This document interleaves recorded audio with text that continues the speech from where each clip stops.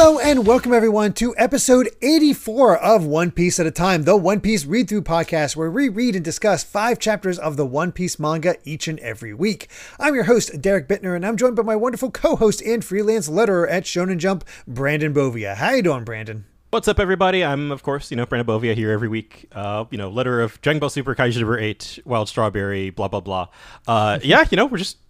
We talked about the first episode of the live action show last week, so we're just, coming back to finish it off. Yeah, we're still taking a break from the manga for now because we got the rest of the first season to talk about.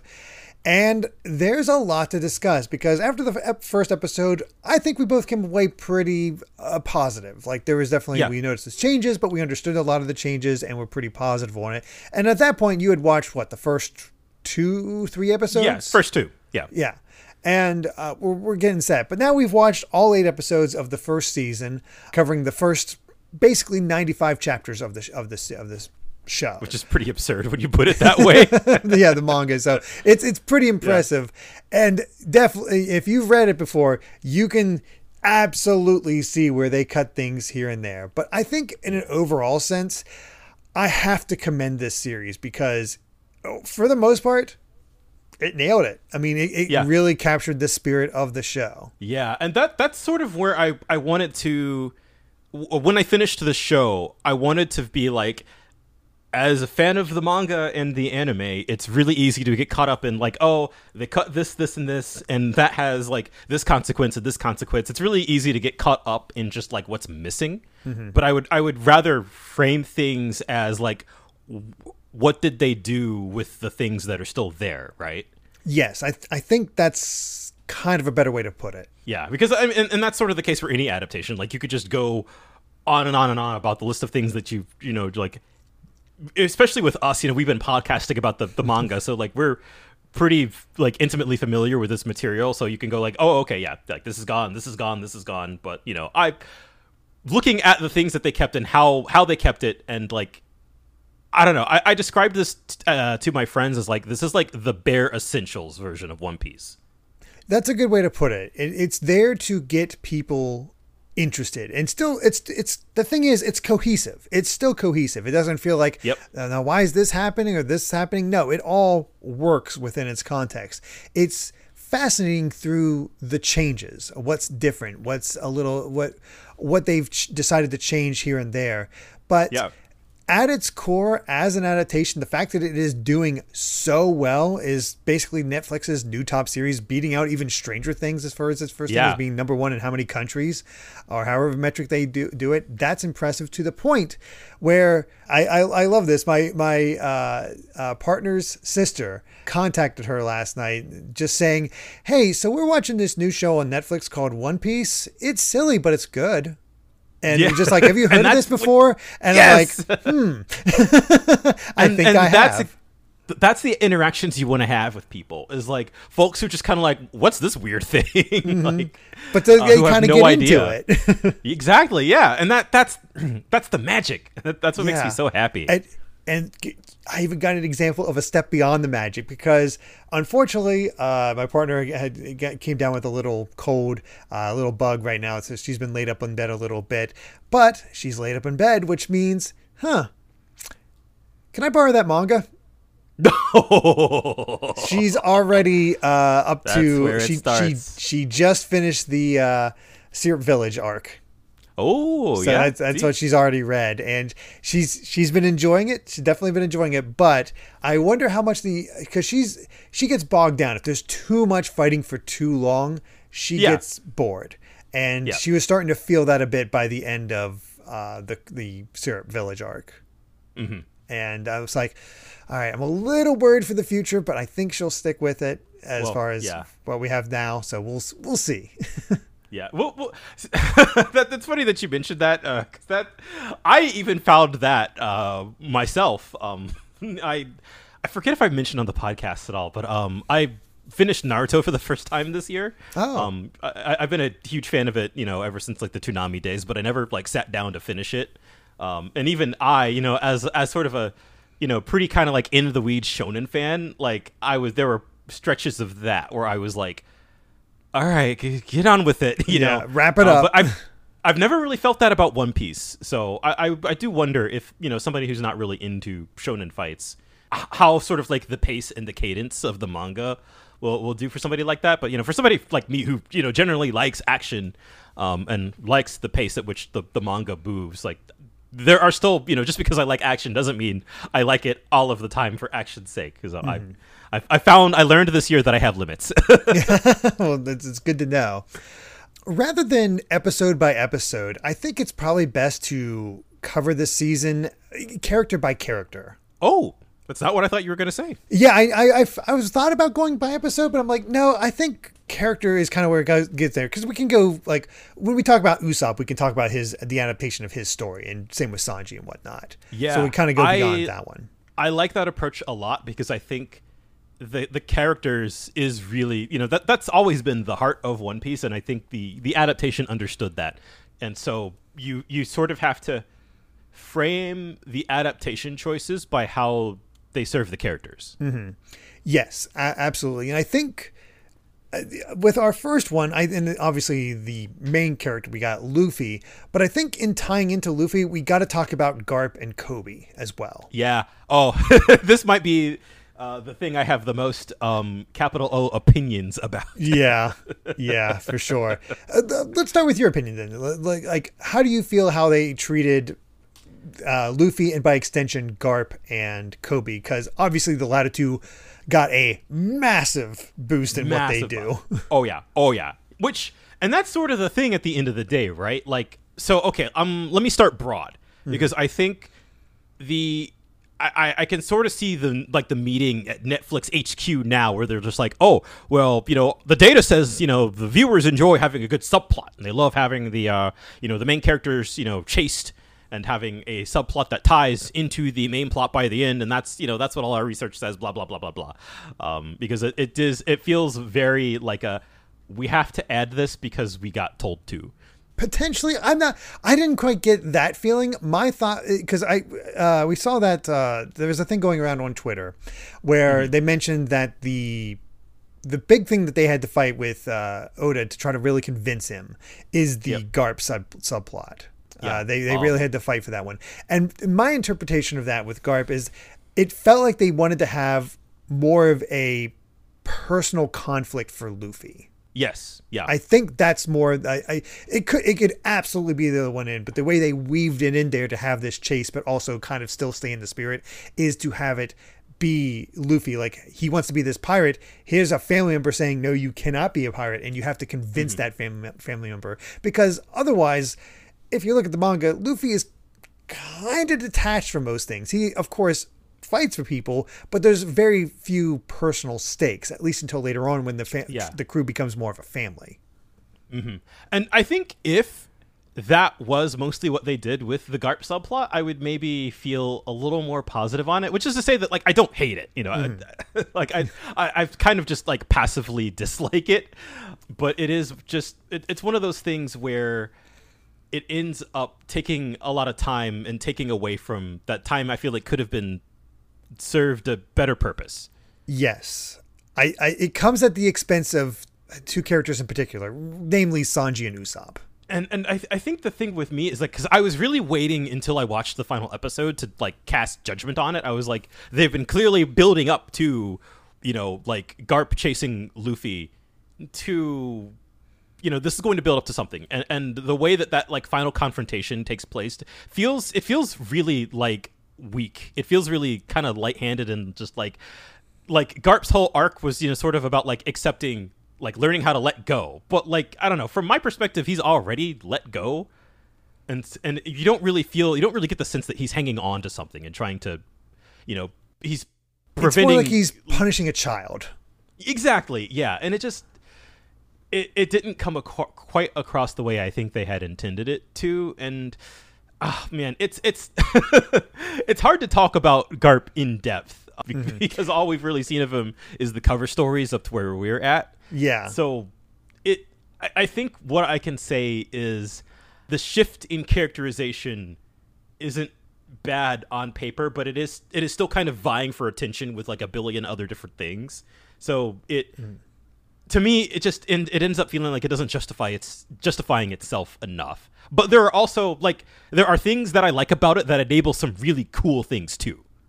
Yes, there are, which is why it's not an entire wash. That are fresh that I think work a little bit better. I'll be honest, him and Nezumi, that was not that felt pointless to have Garp interact with Nezumi, as limited as it was, because it didn't even feel like anything happened. It's like, oh, Nami knocked him out, whatever, I don't care, that sort of thing. But other interactions like him and Zeph, that's my favorite one. That's just these two older men talking about the next generation, one willing to let go, one not, while also highlighting how I love they more and more reveal how much Garp is like Luffy, or Luffy's like Garp in that way, just on opposite sides. Still want that freedom, but their freedom means different things and leads them to opposite sides of the law. And those are the strongest moments for him. Yeah. The Garp and Zeph conversation feels like, I don't think I can pinpoint an exact moment in the manga where that exact conversation would happen, but it feels like a conversation that would have happened in the manga with two completely separate characters. Yes. Name any two, honestly. Basically, old guards, Correa and whoever else that was around that just happened. People who know Gold Roger see Luffy and be like, huh. Right, the next generation is coming. That is so thematically entwined into the themes of the manga that it's just I was hooting and hollering when I saw that scene, and feeling like I'm watching Zeph and Garp have this conversation on screen right now. It's just it's mind-blowing to me. I love that stuff. Yeah, it is really one of his best. I also love the display of strength when he tosses the cannonball and Luffy gets his gum gum balloon that is kind of disturbing, but that's just the way it is. But it's kind of fun in that way. Garp has his moments, but it ultimately feels like they should have taken out a little bit more. It just a little too much of him. I do really like the sort of mentor aspect of it that he has with Kobe, because what you could infer from where we're at in the manga at this point with the cover stories, all of those scenes feel like stuff that probably happened in the manga off screen. Yes, absolutely. And it is sort of instilling the sense of justice in Kobe and kind of getting him to basically think for himself. Basically, yeah. Not just because Kobe starts out Marines are all good, and then you meet Morgan and whatnot, and it's no, what does this mean? And how do we settle this and just get that core for Cody? And that's all great. I think the Cody stuff, especially as he bonds more and more with Helmeppo, that felt like a very natural progression without having to have Helmeppo get taken hostage. Yeah. Honestly. It felt like a more natural progression how these two became friends than the cover story of the manga. And by the time the season ends, we're basically in the middle of that cover story. Yeah. And while we're talking about Kobe, his final conversation with Luffy in the last episode, I thought was really sweet. Just sort of in the way the live action adaptation puts sort of the dichotomy between good pirates and good Marines and bad Marines. Just right from the start, they are, pushing that. Yes. And sort of having Luffy and Kobe kind of finally split ways, and it's just okay, we're going to be a good pirate and a good Marine. We are going to be the best versions of this thing. Really, that highlights it in a way that I don't even think the manga really does.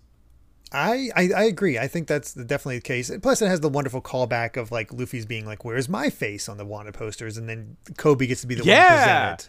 Yeah, that was great. That is such a better moment than just him coming across it. Yeah.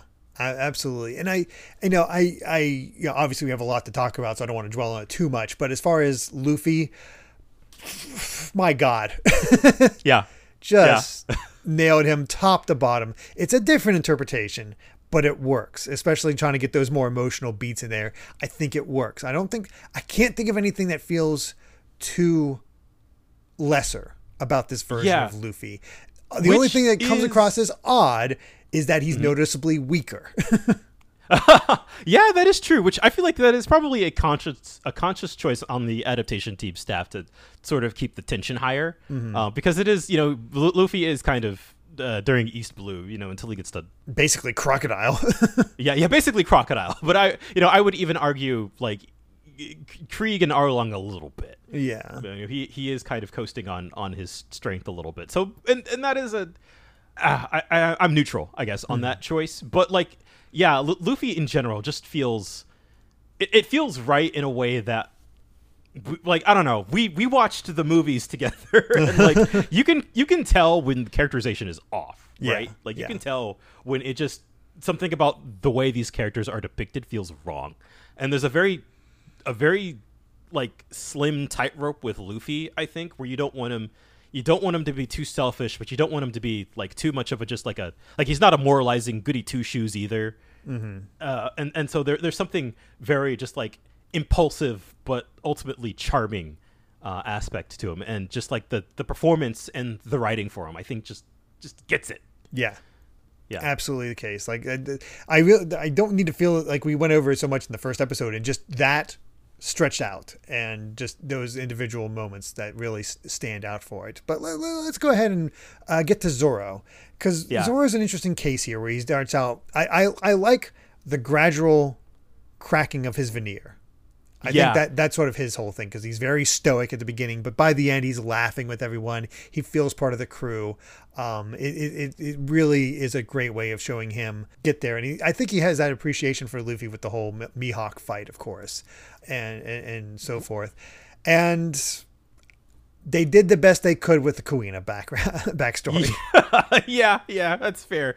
I would even go as far as to say that I liked it for the most part, but and I like that they really were just like, there's an accident, as opposed to she fell down some stairs. Yeah, that's a little thing that goes a long way. Yeah.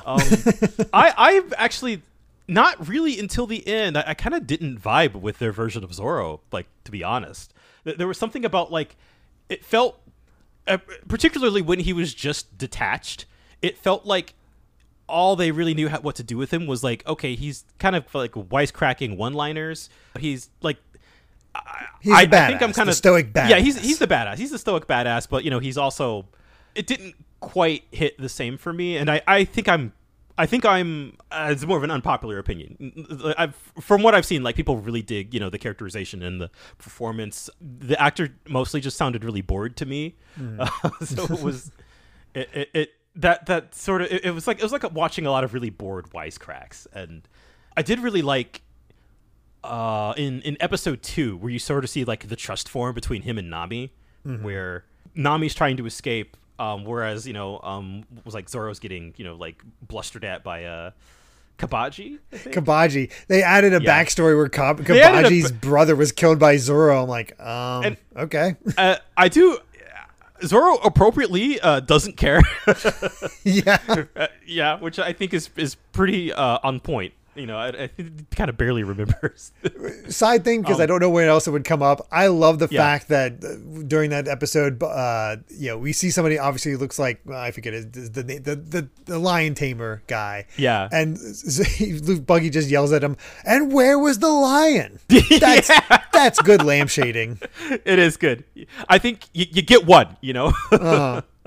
It works out very well in that regard.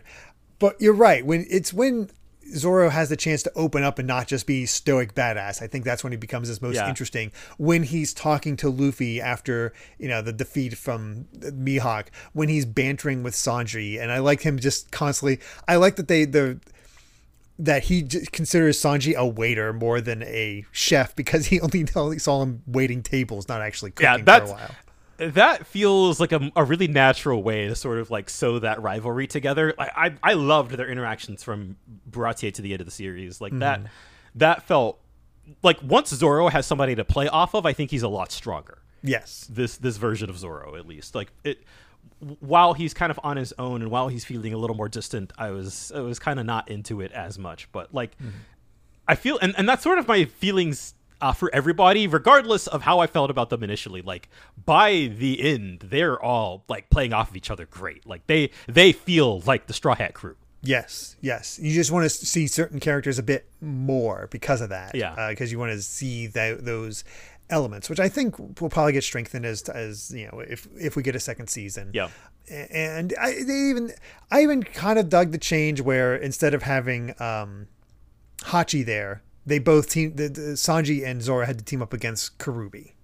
Yeah, that was a neat touch. Yeah, probably they felt like, well, we have to kind of compress things and get them moving in a certain order. I was, just as a quick aside, I was really shocked that they kept the Usopp's fight against Chu. I was like, oh, of all things, we're doing this. I'm so glad they did. I feel like Usopp needed a moment, though. Let's be honest. He did. Usopp he absolutely needed a moment for this. I was really happy that they kept it. Of just kind of expecting like, okay, they're just cutting it down to the bare essentials, and so they recognized that Usopp needed at least one moment to really shine. Mm-hmm.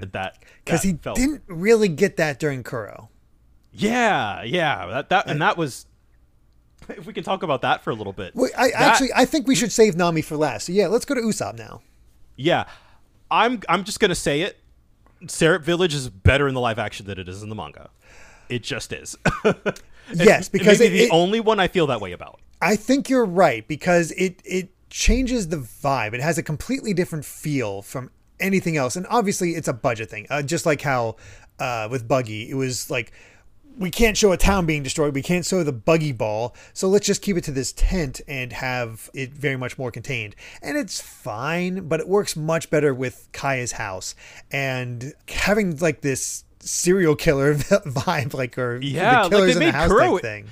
They made Kuro into a slasher villain. Yeah. And I think they made Bucci and Sham actually interesting. Yeah. It's not like a major upgrade, but it's still something. Yeah, I think avid listeners of this podcast will remember that we were a little harsh on Kuro, because he tried to come off as intimidating, but like his plans you could poke like a million holes in them because he just like, he was, Kuro of the 1,000 plans, but like his plan leaks almost immediately, and just the whole thing with Django and like having like the 3 little kids with Usopp, like it feels sort of lower tension than maybe it should have. And I think if you really like Syrup Village in the manga, I could understand that the live action version probably swings too hard in terms of tension. But as somebody who like, it gives more of a focus to Kaya. It really strengthens the relationship between Kaya and Usopp, I feel. And I was a little like, I was trying to think of like, why didn't he just do this at the beginning? Because it's such a small moment, like a small thing about Kaya getting control of the shipyard, which is what Kuro wants. Wants that wealth at the shipyard because it would go to him. But I feel like that one weakness is they don't communicate that well. That the reason he's trying to kill her now is because he would get control of all this. I don't think they outright say that at all. Yeah, I think I sort of understood that based on my familiarity with the material, but I would I kind of would wonder if that would be confusing to somebody. But like, because they didn't outright say it, that's one of those things where my mind kind of filled in the blanks. It was like, okay, I see what they're doing here, Yeah, that's very much what happened with me. But when I was really thinking about it, I was like, why did he try to do this? Because it was very much advantageous to have somebody not familiar with any of this, like, see this and be like, why is he doing this? Like, as well as this is the reason he does this, and I think they're doing it this way, and that's kind of how you fill it in. But I'd say that's the only real weak point of it, because otherwise, Kuro does come across as obvious but cunning. Like, he's super effective. Obvious to us, but you get why he's like that. But he also, like, Kobe's like, I don't trust this guy. Like, it's one of those things. Yeah. He's just barely keeping it in. But he's also more dangerous because, we always consider it as like, he didn't kill Mary. Mary didn't make sure that's all taken care of. And guess what? His plans fell apart because Mary was able to warn Kaya. But no, Mary's dead. Like, I was shocked. Yeah, gets the kill. Which, again, that didn't occur to me until I finished the show.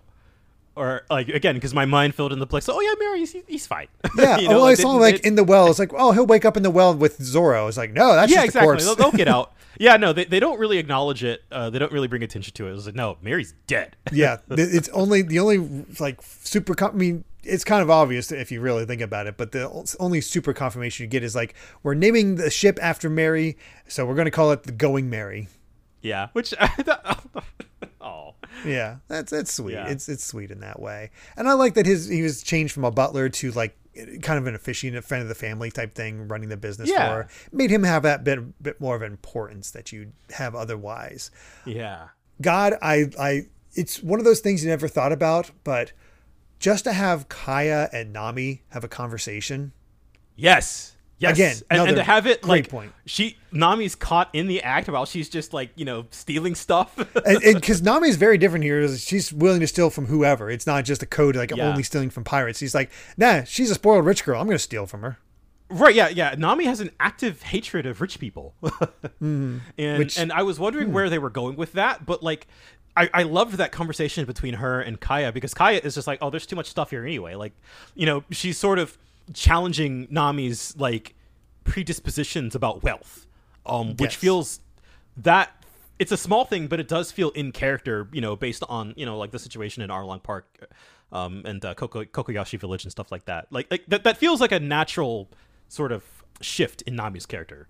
Right. And the other thing that I think works, because one way you could read that is like, oh no, wealthy people are fine and they're nice, you can trust them and all that stuff. But I don't think that's what they're trying to do here. No, I think it's definitely one of those things where it's people have preconceptions. This is what a pirate is. Luffy challenges that. And I think that's, again, for Nami, I hate pirates. Luffy says, I'm a pirate. And he's like, you're not acting like a pirate. Well, I'm a different kind of pirate. And that's the same for Kaya. She's a different kind of rich person.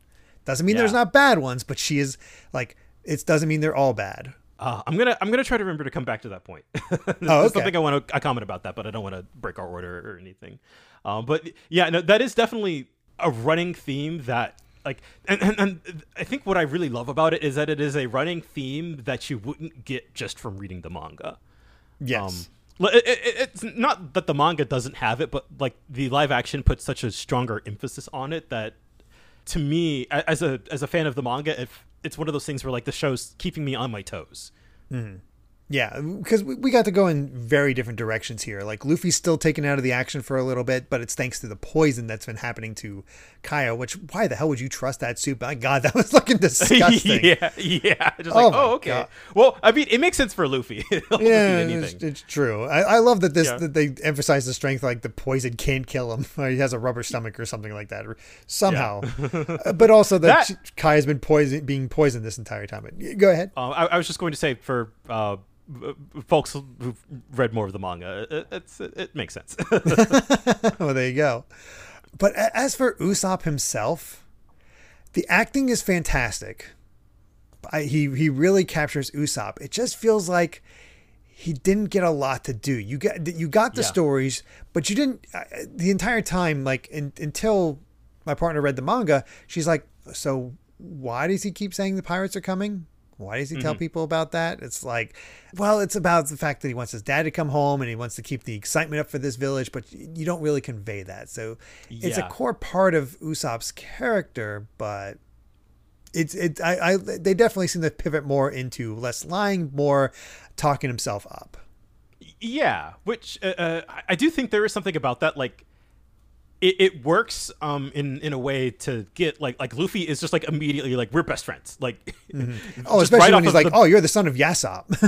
Right. Yeah like there's something, even though there's almost zero downtime in this part of the live action show, that was something they were able to convey, of just like that immediate friendship between Luffy and Usopp. We're just kind of like on the same wavelength. My biggest criticism really though is that like, Usopp doesn't get a whole lot to do, and feels like he joins the crew because that's what he has to do. It felt like he was missing a lot more of a compelling like reason. I guess because we didn't get his like dream until the very end. I think there's something about how in the manga it's like Usopp's kind of like, we need to save Kaya, we have to formulate a plan, and I need you to help me. And there's something about that time that he spends with the Straw Hats kind of like fighting together that, you know, like by the end of Seraph Village, you're like, well, yeah, of course he's going to join them. Whereas in this, like, he doesn't really spend his time. I guess like I was a little deflated that like it's basically just like Luffy who finishes off Kuro with kind of no help from anybody. Yeah, it definitely.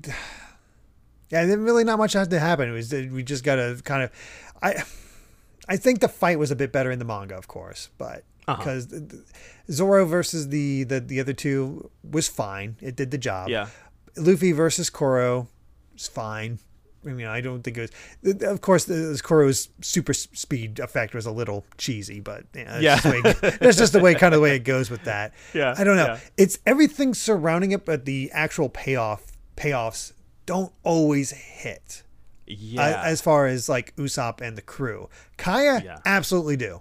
I think the thing for me is that like because it is such a dramatic like restructuring of this arc, like there are a lot of really good things that come from that because, like, in the manga, Seraph Village, you know, it does feel a little meandering, and again, you can poke like 1,000 holes in Kuro's plans. Just it becomes a much tighter story due to the fact that it basically takes place in one location, and I really like that aspect about it a lot. But you lose a lot of sort of like the smaller characterization and kind of the motivations and things like that when you are so just like focused on getting the core part of the story across. Yeah, especially because we have, you know, Kobe and the Marines in there at the same time. Like, again, pretty decent scene between Kobe and Kuro, but it does sort of take away. It's a decent replacement for Luffy getting squished by the bow of the ship.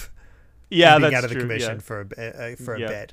But I don't know. It just something feels off about it, but mainly around Usopp. But the overall feeling is good for those sets of episodes. It just, I don't know. Usopp, they end up doing a lot more with Usopp after. Its introduction just kind of flounders a little bit. But I love this detail as we get to the Baratie, and we'll talk about Sanji now. I didn't even notice it because I just didn't even think about it. But as soon as he walked in with his new outfit where he's trying to look like a pirate captain, my partner immediately like, he's wearing his hat wrong. I know that's intentional. As soon as she said that, I was like, "That's intentional." He's meant to be what he thinks a pirate captain is, but he doesn't know how to wear the hat because he doesn't know what he's doing. That is a good detail. That scene where he just gets like drunk off his ass. Yes, he's getting drunk telling stories. Usopp, I love it. Yeah, that's when Usopp really stands out. Having all of that, he again doesn't get the chance to really shine in the Arlong stuff. He's more running away or like let's not be here. He doesn't get that moment where he's like saves the village and has to run away from Arlong and all that. But he does get the fight with Chu, and I was like, oh cool, they used the ketchup and they used the hot sauce to take out him. It's like very nice, very nice. And even have that wonderful scene at the end where he's telling all the stories and Luffy like, all right, I'll give you this one. It's like, three cheers for Captain Usopp. that warmed my heart. Small nitpick before we move on to Sanji. There's that bit in the first episode where Luffy's like, oh, great fighters call out their attacks, and you know of course Zoro's is whatever. And that is a big pet peeve of mine, is like for the most part, the live action treats the material with so much love, but like whenever Hollywood touches anything, the second you get to like special attacks, it's like they're so just like, oh, it's cheesy. Nobody will like that. And so they lampshade it a couple times. They do it with Sanji too in the last episode. And it's just more like, on some levels, I'm glad that they saved it. Like when Usopp finally he called out his attack name against Chu, I was like, man, that's hype. But you know, then like I guess like they can't pick a lane. Like they're shying away from it, but also not. And it's just one of those things that like the attacks to me are such a part of like One Piece's flavor and character that I understand why they saved them for some scenes, but it also felt like somewhat like you should have just gone all in. They went all in for Luffy. Luffy went all in, and it makes sense. And I got a good laugh at when Zoro brings it back for Sanji when he's like does his all of his call outs, and he's like, oh yeah, all great fighters call out their attack names. It's like, you're gonna fit in this with this crew. Yeah. If we get a second season, I feel like this is going to be a running theme where they each sort of do it and really do it. Because I think I can totally see them getting to the point where he gets to the fight with Mr. One and he actually calls out his attack name for it. And then he like, as he's like, and he just like finishes him off as like all great fighters and then that sort of thing. And that's how we sort of cap off that sort of running thing where we're okay. We're cool with saying our names, our attack names now. Luffy's doing it all the time. Even Zoro's up for it. I feel like that's a good capper. If you have to grow into it, I can accept that. Yeah. I feel like that's what they're doing. Because I agree. It'd be cool if they could just do it right from the beginning. But to have it a narrative and character thing where it just shows more and more of him getting comfortable with the crew to the point where he's like calling out his attack names, I'm cool with it. I can see that. Yeah, for sure. But yeah, got to Baratie and we got Sanji here. And again, Sanji just feels like I love his characterization. It nails his characterization much like Usopp. His banter with Zeph is A+. Yes. But it feels like we just don't see him that often. Yeah, he kind of like Usopp, he feels like second banana in his own arc. I couldn't even explain it because it's not like there's a ton of like action happening in this, because it's like them arriving at Baratie, kind of eating. There's no like worry of Don Krieg showing up because the whole point is like Garp calling Mihawk on to sick Luffy, and he's like, oh, let me finish this up, and it's just him dismantling Krieg, which I thought was a pretty great way to introduce him. But it also we lose that whole aspect of the Grand Line is so dangerous that you could run across a random warlord of the sea and he will just kill you because he feels like it. I think because I was also similarly like not really sure what the deal with the Sanji thing was. Like, why does it not really feel like his story? Mm-hmm. So let me see if I can offer my take. Okay. Because they introduce we see, even though they cut the Krieg pirates, you do see Ging, and he comes in hungry and Sanji feeds him, and that's kind of it. Yeah, we don't get his coda. We as far as like the eating thing, we make sense, and we don't get the whole like in part of his backstory of you need to eat every scrap because you never know when you're going to go hungry to really push in his tail. That said, backstory, he has one of the best conveyed backstories, I think. It's basically 1-to-1. Yeah. I was like, are they going to go manga or are they going to go anime for his backstory? They went manga. They went manga. Zeph, he ate that leg. Yes, he did. And kept the amount of days going on. I like that they kept it kind of nebulous, just how much, like, how the food was lasting and all that. But it was, kept it harrowing. It was definitely interesting. They didn't have that last bit where they get rescued and whatnot, but just to have, I mean, obviously, he survives. So you don't need to see that moment. There's definitely something about like child Sanji eating like obviously rotten food in live action that you're just like, oh. Yeah. I think it was the first moment that got me to tear up in the same way that I did in the manga. Yeah, for sure. Where they really capture that emotion. I think the key thing is though about like the manga, the whole thing with Krieg and Gin and stuff like that. Like it feels like you're introduced to Sanji and already like he's like you see the consequences of his creed, like what it really means to you feed anybody who comes across your way, consequences be damned, and there isn't really anything like that in the live action. No, he doesn't get punished for it. Yeah, and you don't see him like struggle to like fight for what he believes in.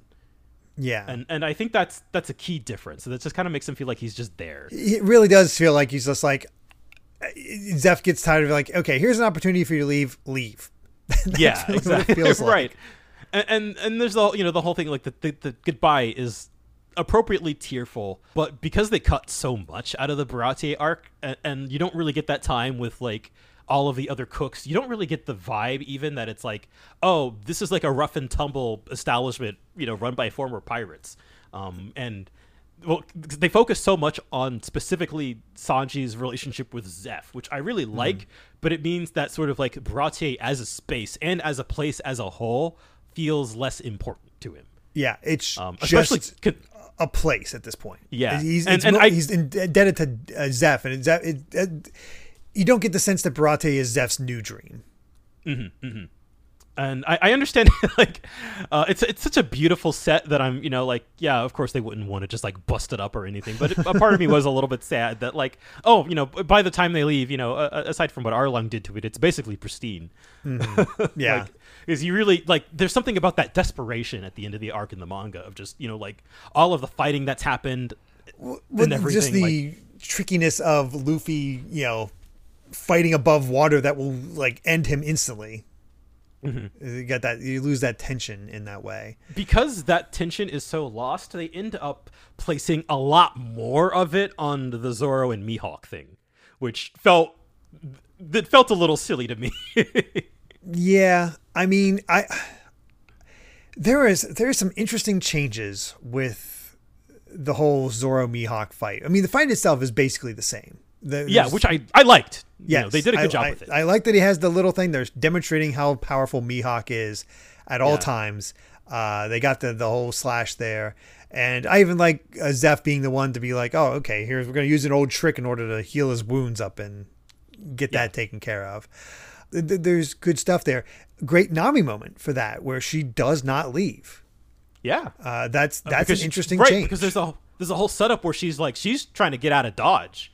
Mm-hmm. While this whole thing is happening, and she ends up making a crucial choice to like stay. And God, the little nod to like she's reading Zoro like Nolan the Liar of all the call outs in this one. Yeah, we didn't only get freaking Baroque Works, but they read the Nolan the Liar story, and I'm like losing my mind. I'm like, you got to be kidding me.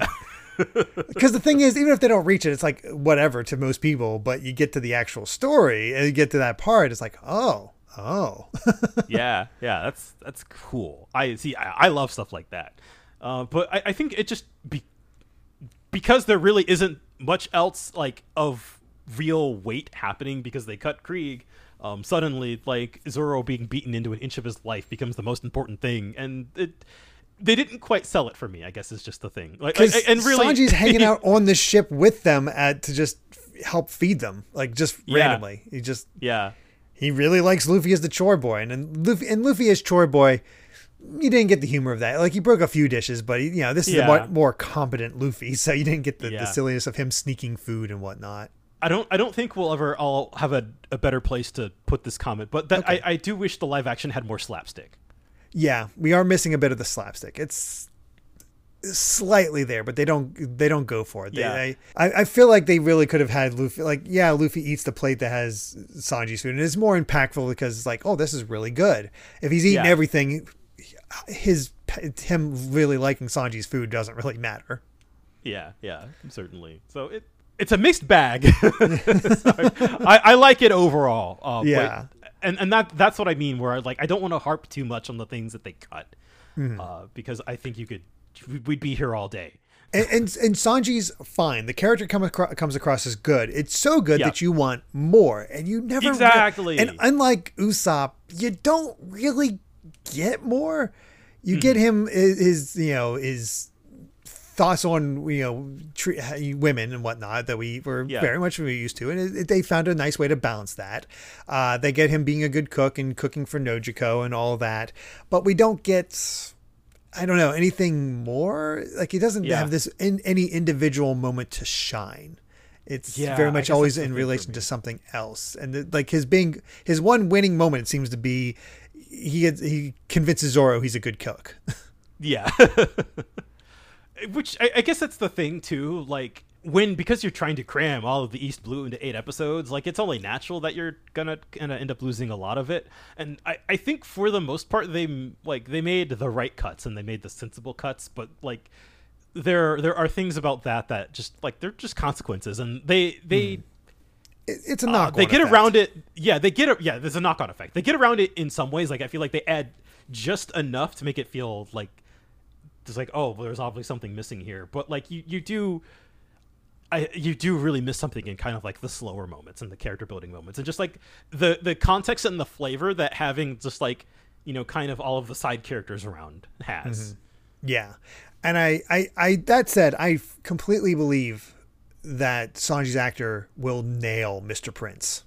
Oh yeah, when it's time for Mr. Prince, if we again get that second season, he's got that. Yeah. That I feel like that's also the thing too. I feel like they are preparing a lot for it. If they ever get a second season, then I feel like where they have the characters by the end is in a good spot, and yes. The performances and like by the end, and I guess that might be a good way to transition into the Arlong stuff. But by the end, I was like, it really felt like the whole cast was just like really comfortable. Really, yeah, really gelling. And our final song is one based around Nami. Like they definitely positioned this as kind of Nami's season. Luffy's sure, but Nami's sort of that emotional core. Yeah, I feel like they just like having to go through that most change. They give her more of an arc just by placing bits and pieces, of like characterization earlier, or making things, I guess, like a little more obvious. Mm-hmm. Yeah, like the call to like I have the map, and have that map as the central thing. I think that is maybe what they did with Nami is what I wish they had for Garp and Kobe, where it's just it's a little bit less and a little more spread out. Yes, I agree with that, because it feels perfectly paced, where you're just like, who's she calling? What's she up to? Like, she's a thief, but what's she all about? And I think seeing her evolution, seeing them take their time to open her up more from where she begins is almost more impressive than Zoro, because Zoro doesn't really have a place to really. He's just sort of stoic and needs to open up and get a sense of humor. Nami has trauma to get over. Yeah, and I guess if you're looking at the East Blue material in the manga, like it really does feel like, if Arlong Park is kind of the climax, then you would want to sort of place those seeds a little bit earlier. Like I get that structure, like for a TV show. And so I think it ends up working a lot better with like how, she stole the map, Arlong wanted the map, and then, like kind of bringing in Arlong into things slowly. Like it's like episode, I think 2 or 3. No, I think end of episode 2, either episode 2 or 3, they have him show up with to Buggy. And that's how we get more Buggy throughout the season, which I thought was kind of fun, because we just got this guy that just badmouthed everybody and is just an asshole. I mean, but I guess before we get to the Arlong stuff, I love that Buggy needs commented on. The fact that they brought in Buggy for that is so fun, and that he's just ahead and he's just trying to get his body back. they kept the whole thing with him being just hands and feet in his head. That's fun. Him being defeated by getting sent into all the different barrels, him like having holes punched out of him. That was like, I didn't like that they took away the fact that like he's sort of the opposite of Luffy, where Luffy's weak to those blades. He is weak to concussive attacks, punches and whatnot. And Luffy's punches not working was dead bother me. It's like, that shouldn't work. Yeah. Especially because he's beaten down by Arlong afterwards. He's doing the same exact thing, but now it's working. Yeah, I hadn't thought about that, but yeah, you're right. That part's, I was a little miffed about that, but it's again, it's a whatever thing that you could just get past. Again, they're trying to make him more of a threat. We're not going to do the whole tickling the feet thing and kick him in the balls thing as he's chasing after Nami. Although I did wish they kept that. That would have been nice. I don't think we talked about this. I definitely don't think so. Like my biggest kind of issue with Buggy is that I do think in episode 2 they swung a little bit too hard. It feels a little dark, and that had me like just kind of worried about where the show was going. But like, I think Buggy's depiction in every episode after episode 2 is perfect.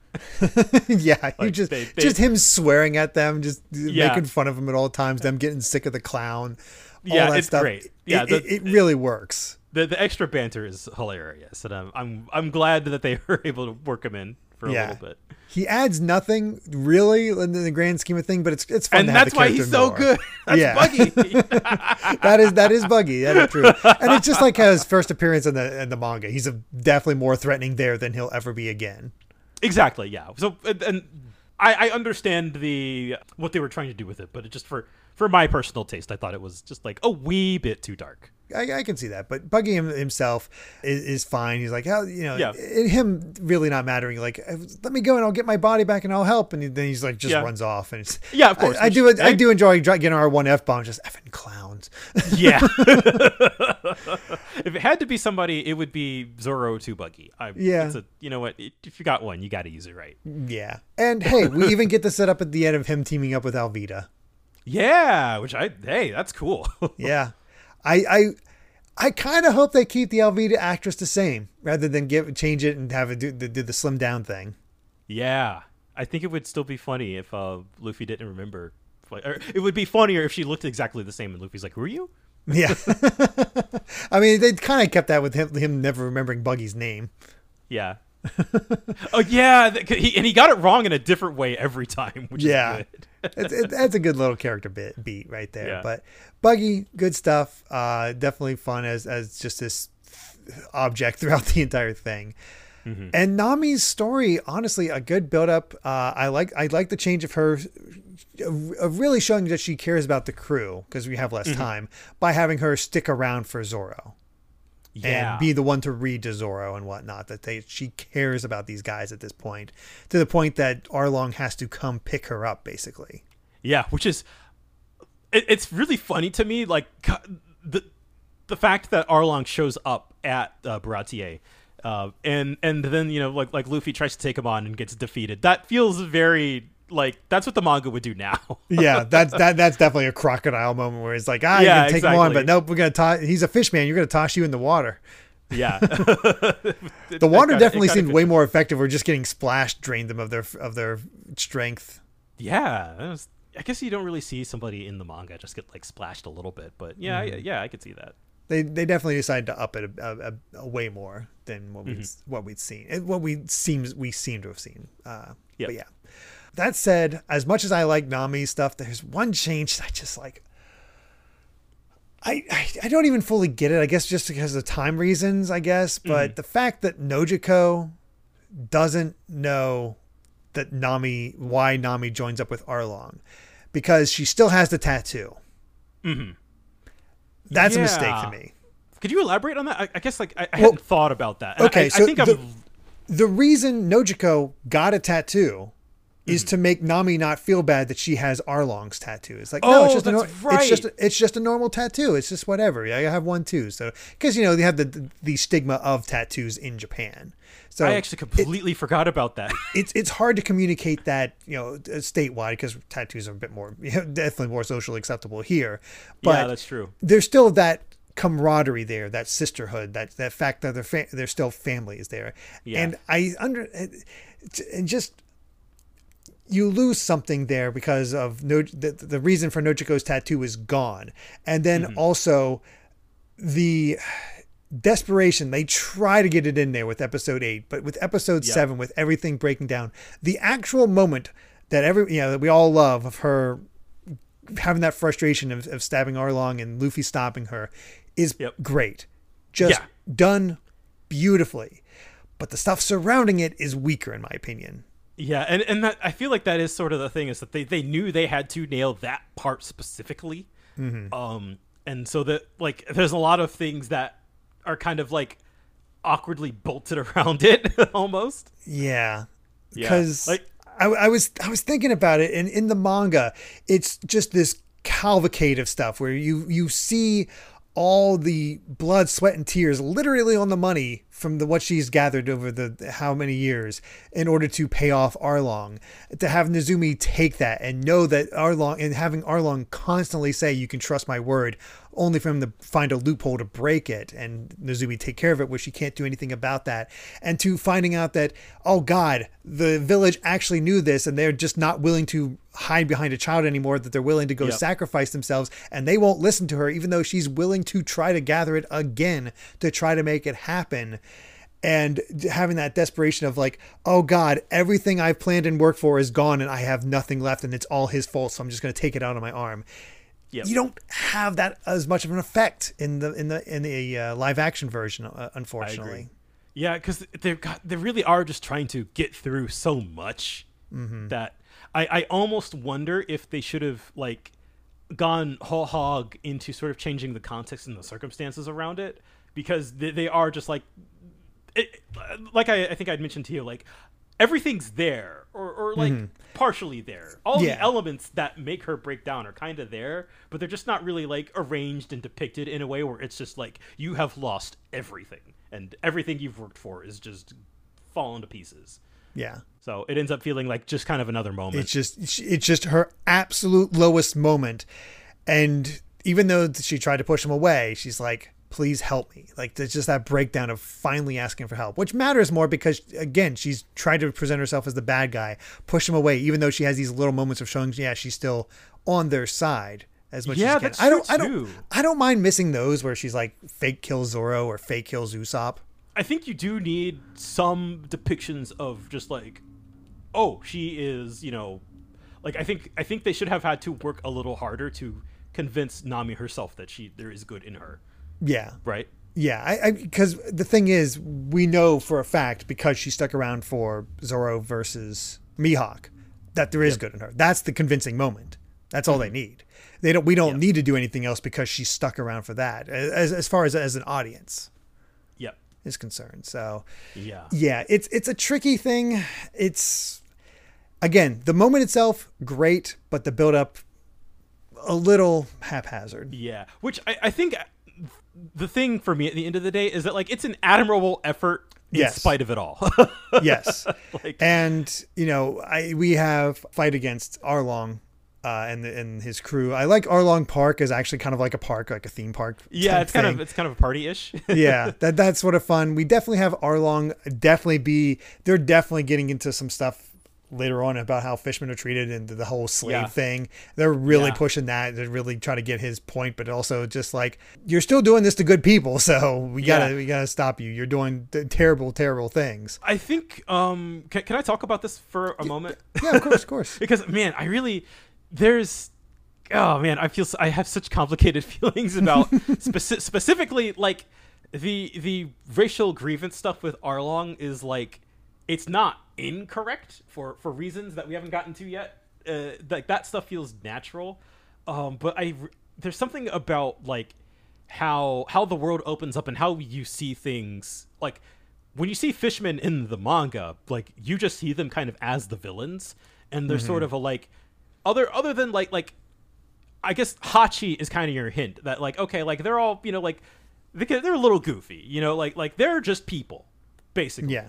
And so, like, that depiction, because you don't have Hachi in this version, you really just kind of, you get, like, you play up the racial grievance aspect without really the time or the nuance to really depict it in the way that the manga does.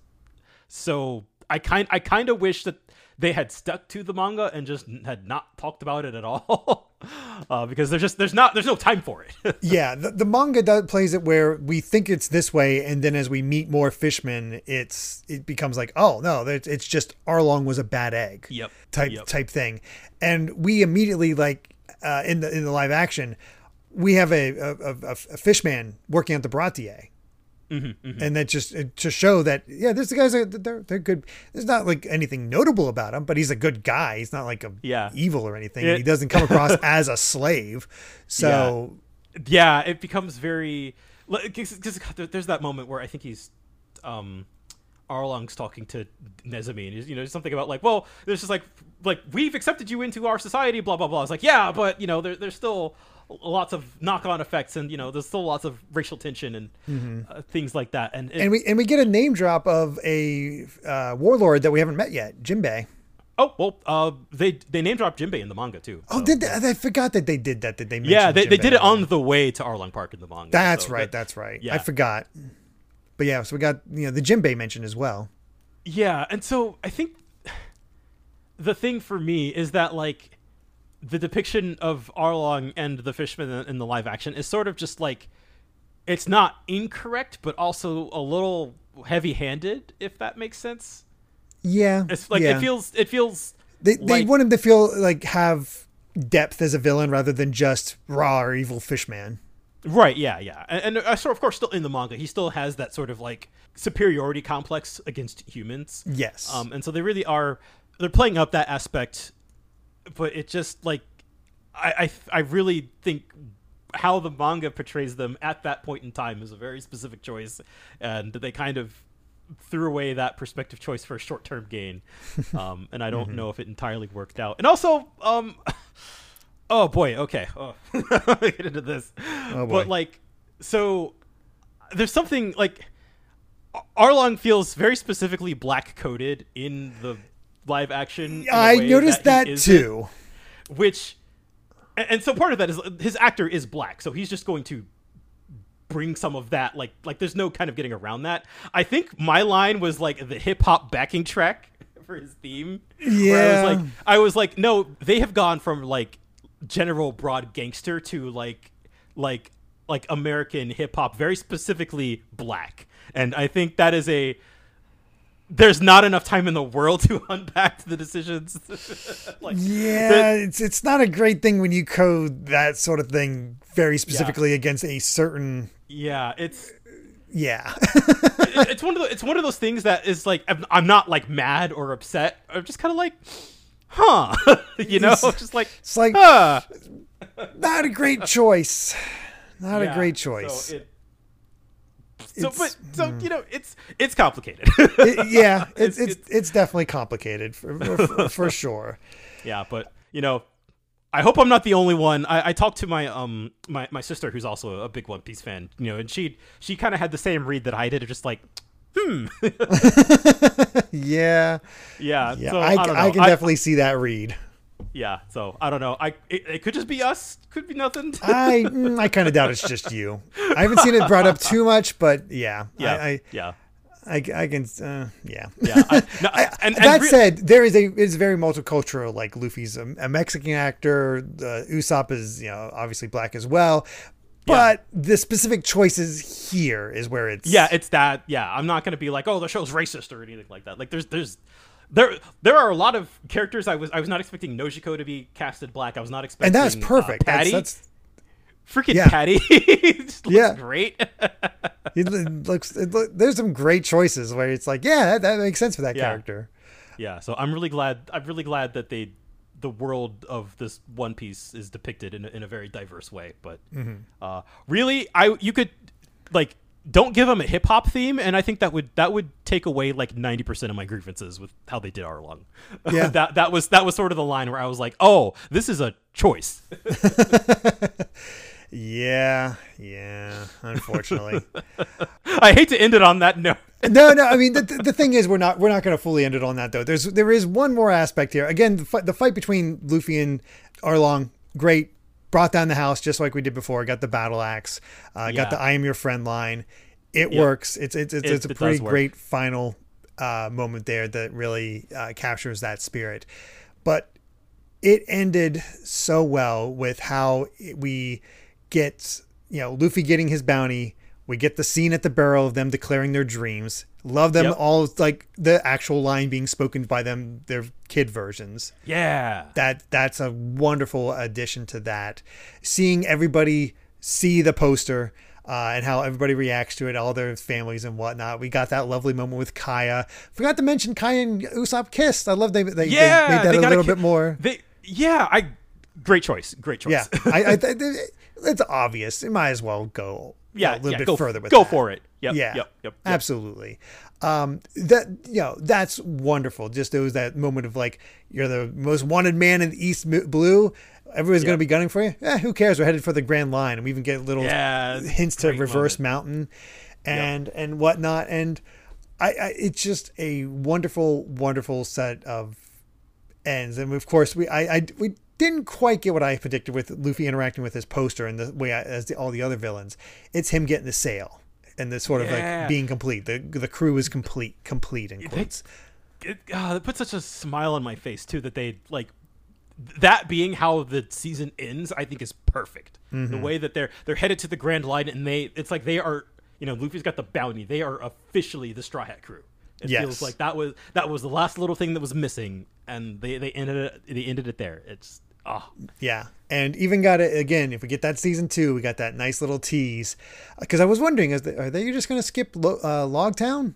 Nope, we got a Smoker at the end there. Yeah, that's pretty cool. And honestly, kind of smart if we get a season 2 to reintroduce everything through Logtown. Yeah, I think that would make a good first step, because that's like you'd be bringing it full circle. Like that's how episode 1 started in the live action. So you start season 2 like in the same place. Yes, you have Logtown, have the Buggy and Alvida teaming up in the same way. Have the interactions with Smoker and the dragon, and then end the episode with them riding up Reverse Mountain. Yep. From there, adapt. You got 7 episodes to cover the Alabasta arc in whatever way they decide. Yeah. Good luck. Good luck. Yeah, that's what I got to say to that. Like, you crammed 95 chapters into 8 episodes, and now, and God, they should at least get like 10 or something. I know they already kind of blew the budget as it is, but like, oh boy, you gotta let Alabasta cook, man. You really do, but hopefully they find some way to do it. I know we need at least 2 episodes for Chopper if we get that. Oh yeah. But yeah, I like the way we covered this. It's just character by character. I think that sort of works because obviously watch it yourself. Good recommendation from us. Not perfect, but a damn good adaptation that could introduce new people into the fandom, which is always good. Yeah, I made a tweet about this, and like, I'm so happy that it's good, and I'm even happier that like a new audience is getting introduced to One Piece, and I'm not embarrassed by it. Yeah, that I'm not just like, oh God, don't. It's not like with 4 kids. It's like, oh God, this is how people are being introduced. Exactly. Yeah, like it does good by the One Piece name, and that's all anybody really could have asked for. And I think we got fairly critical at times talking about the show here, but like I think that's just because it's so good, and it like is able to even elevate above the manga at certain points. It is able to like rearrange things, and but it's still trying to do its best by the characters. Like you see the show, and I feel like they were trying to do their best. Yeah. And that goes a long way for me. Like, it doesn't feel cynical or embarrassed to be itself. Yeah, I agree with all that. There's missteps here and there. Doesn't cover everything perfectly, but the heart is there, the spirit is there, and you can recommend this to somebody. It's like, check this out. Yeah. You might like this. And with One Piece getting close to the end, who knows how close to the end as far as the manga, and the manga being such an easy read. Like I said, my partner got to the end of Syrup Village, which is probably like approximately like 40-50 chapters in like a day. Yeah. Oh, that's God. We're just going particularly slow. Yeah. And that's sort of the thing too. I feel like One Piece as a franchise has just been going like from strength to strength lately.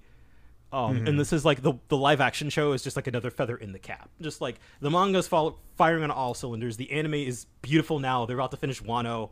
It just like everything's great. Like, it's a great time to be a One Piece fan. It's rarely not. Yeah. But this might be the best time. Who knows? Yeah. Seriously, man. But obviously, there's a ton of little moments that we didn't cover here. We're not going to cover every little bit and piece. That's 7 hours of material. So we did what we could. But that's what the manga's for. Yep, exactly. But yeah, let us know your favorite parts in the comments. I'd love to see what all you think about this first season. But as far as us, I believe we've said all we wanted to say about the first season of the live action One Piece. Thank you so much for listening, and you can find more of my ramblings and stream VODs over at BitNerd Games on YouTube or BitNerd with an _ at the end on Twitter. And Brandon, where can everyone find you at? I'm at Brandon Bovia on Twitter, talking about anime, manga, games, and my job. I think I mentioned on this podcast before that I'm working on a manga adaptation of Star Wars: The Mandalorian. That's coming out. That will probably be out by the time you're listening to this. It comes out on like the 12th of September or something like that. Yeah, so pretty soon. Very cool. Pretty exciting, Yeah, absolutely. So yeah, absolutely check that out. And if you'd like to help us out more, you can support the podcast over at patreon.com/Derek Bittner. That's DERRICKBITNER to listen to the next episode ad-free 3 days early.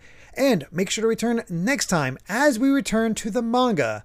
Time for more Enies Lobby to discuss chapters 381 to 385 of One Piece. So until then, my friends, bye. Remember to take life one piece at a time.